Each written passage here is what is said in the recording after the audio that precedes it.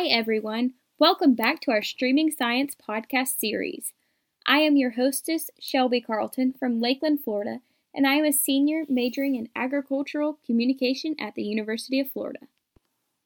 Streaming Science is a student-driven, multimedia science literacy program connecting you to scientists and scientific concepts to enrich your everyday life.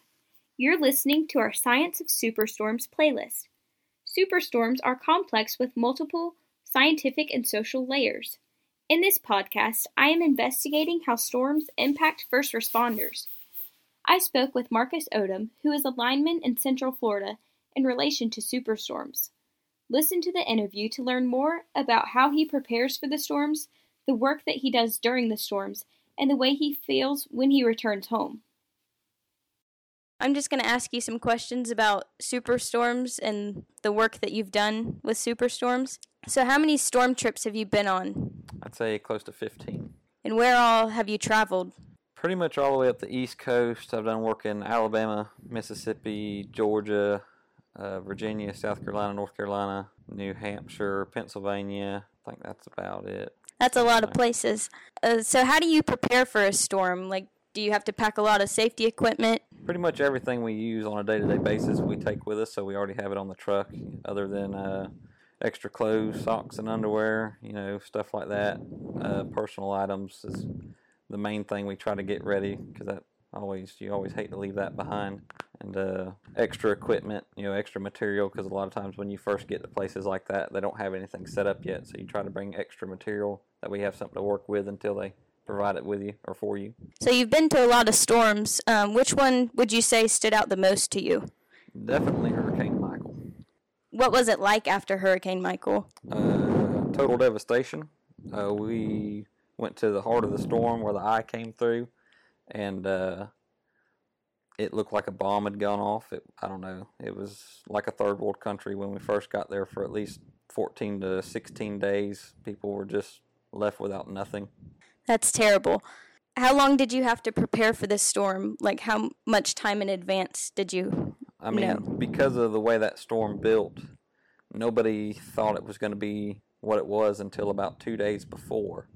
And then even still, we didn't realize how big the storm was going to be until pretty much the day it was coming on land. So we got the call at 3 p.m. the day the storm was hitting, and told us to get ready, and we left the next day at about 7 or 8 in the morning to head that way. Wow, so you didn't have much time at all. Not for that one. So you were stationed in Panama City?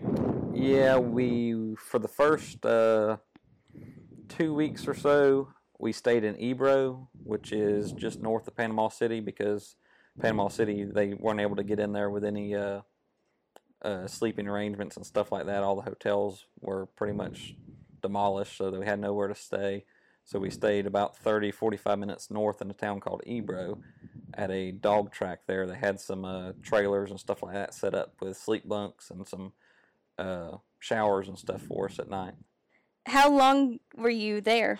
I think we were there 22 days. That's counting driving there and driving back, so we worked a total of 20. Wow. What were the days like there? What did y'all do throughout the day? The first probably close to a week was what we call cut and clear. Is we just went through and tried to make a path. There was nothing left standing as far as power lines go. Everything was in the roads or in the ditches or the woods or people's yards. So we go through, and what we call cut and clear is just cut a path, try to clear up anything that's a danger to pedestrians and stuff like that, which up there, a lot of people's houses and stuff like that were gone. So you had a lot of people walking in and out of your job site. So you have a lot of different things under load. You have a lot of trees and poles that's being held by nothing but the wire. And, if that were to go, there's, it's like a slingshot or a catapult, and you want to make sure nobody's in that line of fire. So for the first close to a week, that's all we did was clean up the area, cut everything free, got everything out of the way so we could start setting poles, stringing new wire. We did I think we tallied it up. I don't remember the number of the poles, but we built just over 3 miles of power lines, just my company. While we were up there, we had about 7 or 8 crews that were up there. We rebuilt over 3 miles of line. We started at a substation and built to the next substation. And everything that goes on a power line, we pretty much rebuilt, from a house service to a street light, transformers, stuff like that, that you see on a day-to-day basis that wasn't left standing because of the storm. That's crazy. So how were you treated when you were there? Were you respected? Yeah, I'd say so. Most everybody was pretty kind. As far as, the customers, what we call them, the locals, they were pretty devastated with themselves, so we didn't really interact with them a whole lot at first, which I don't blame them because they had their own problems to deal with. But there towards the end, once we started to get a little bit of, it took us, I think, about the 16th or 17th day is when we got the first customer back, hot. We had the first line energized. The main problem with that is all the transmission lines were down to the substation. So we had no way, once we got a few lines up and going, we had no way to energize the substation. So that's what took the longest. And once we got the substation energized, we were able to, bring some power to a few customers, and it was just here and there. A lot of people couldn't get the power they needed because the house, was pretty much deemed unlivable. So we would have to cut that service down and inform them that they had a lot of fixes they need to make on their house, such as the weatherhead or the meter box, stuff like that the customer owns. That was either ripped off the house or they had a tree through the roof, stuff like that we couldn't supply power to the house because of the hazard that it would cause if we did. So a lot of times if we ran upon that, a lot of people wouldn't be understandable with it. We'd get a little mad, but other than that, everybody was pretty helpful with us and understood the time that it was going to take to get everything up back and going. Yeah, with that much devastation, it's going to take time. You've told me about one man that you met when you were there. Yeah. Can you tell me a little bit about that story? The very first day when we drove into Panama City, we came in on 98, and we were about 5 miles or so from the beach, give or take. I'm not real sure. I don't really remember, but it was probably one of the most emotional things I've ever been through, and I know 70 to 80% of the guys that were with us were the same way. We pulled in this parking lot that had enough room for us to get all our trucks into, and when I mean total devastation, I mean there wasn't a roof left on anything. Half the walls were blown over on everything. There wasn't but maybe 1 out of 10 trees standing. We were all sitting there trying to get our wits about us and try to figure out where to start, really, because it was just such a wreck. There was a man there was this ice house where you buy your ice in bulk. You pull it with a cooler or something like that, and you pay $1 and it spits you out 20 pounds of ice. So it's probably like a 20 by 10 foot building. It's got a reefer unit and all that in it. I don't know the weight, but I'd imagine it's pretty heavy. And it was toppled across this parking lot maybe 100 feet or better. It just had rolled off of its foundation. And there was this man sitting on a center block next to it. And the first day we noticed him and didn't think nothing about it. Well, the second day we came back to the same spot, and they had got us a bunch of lunch and stuff that morning, so we all had a few ham sandwiches and stuff like that. And finally, we took a lunch break around 1 or 2 o'clock, and that man was still sitting there, so we walked over to see if he needed anything, water and stuff like that, because the Red Cross hadn't been able to get in there yet. I mean, the roads and stuff, we could barely get our trucks down, and that was having to get out with chainsaws and stuff like that to cut a path to get there.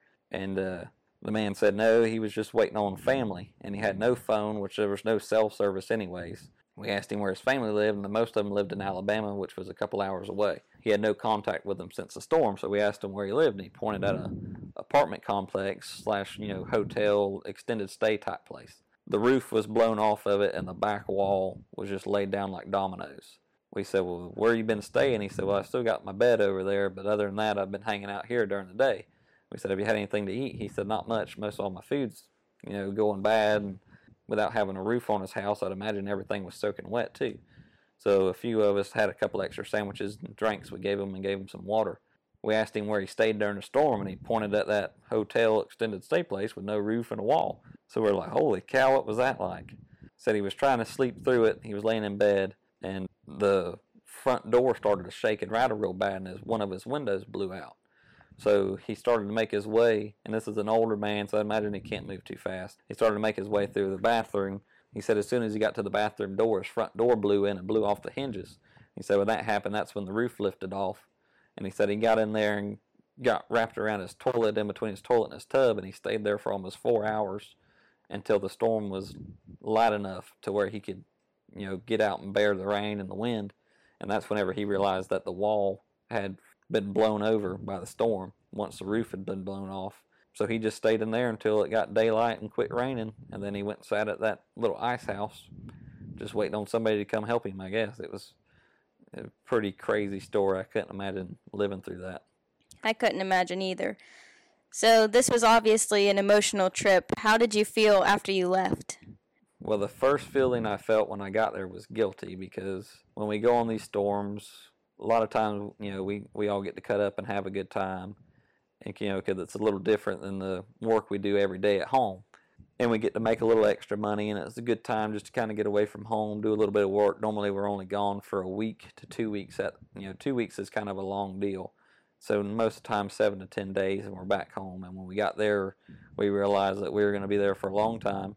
We realized that our own needs, such as a paycheck and having fun, was nothing compared to the needs of the people that got affected by the storm.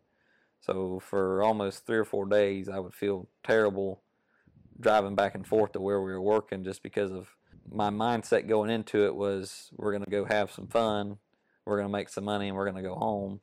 And then when I got there, I realized that these people didn't even have a home. It just made you feel pretty guilty about all that. And then as we got to working, I got to feel a little better. We got to get a lot of work done. We worked pretty much from daylight to dark.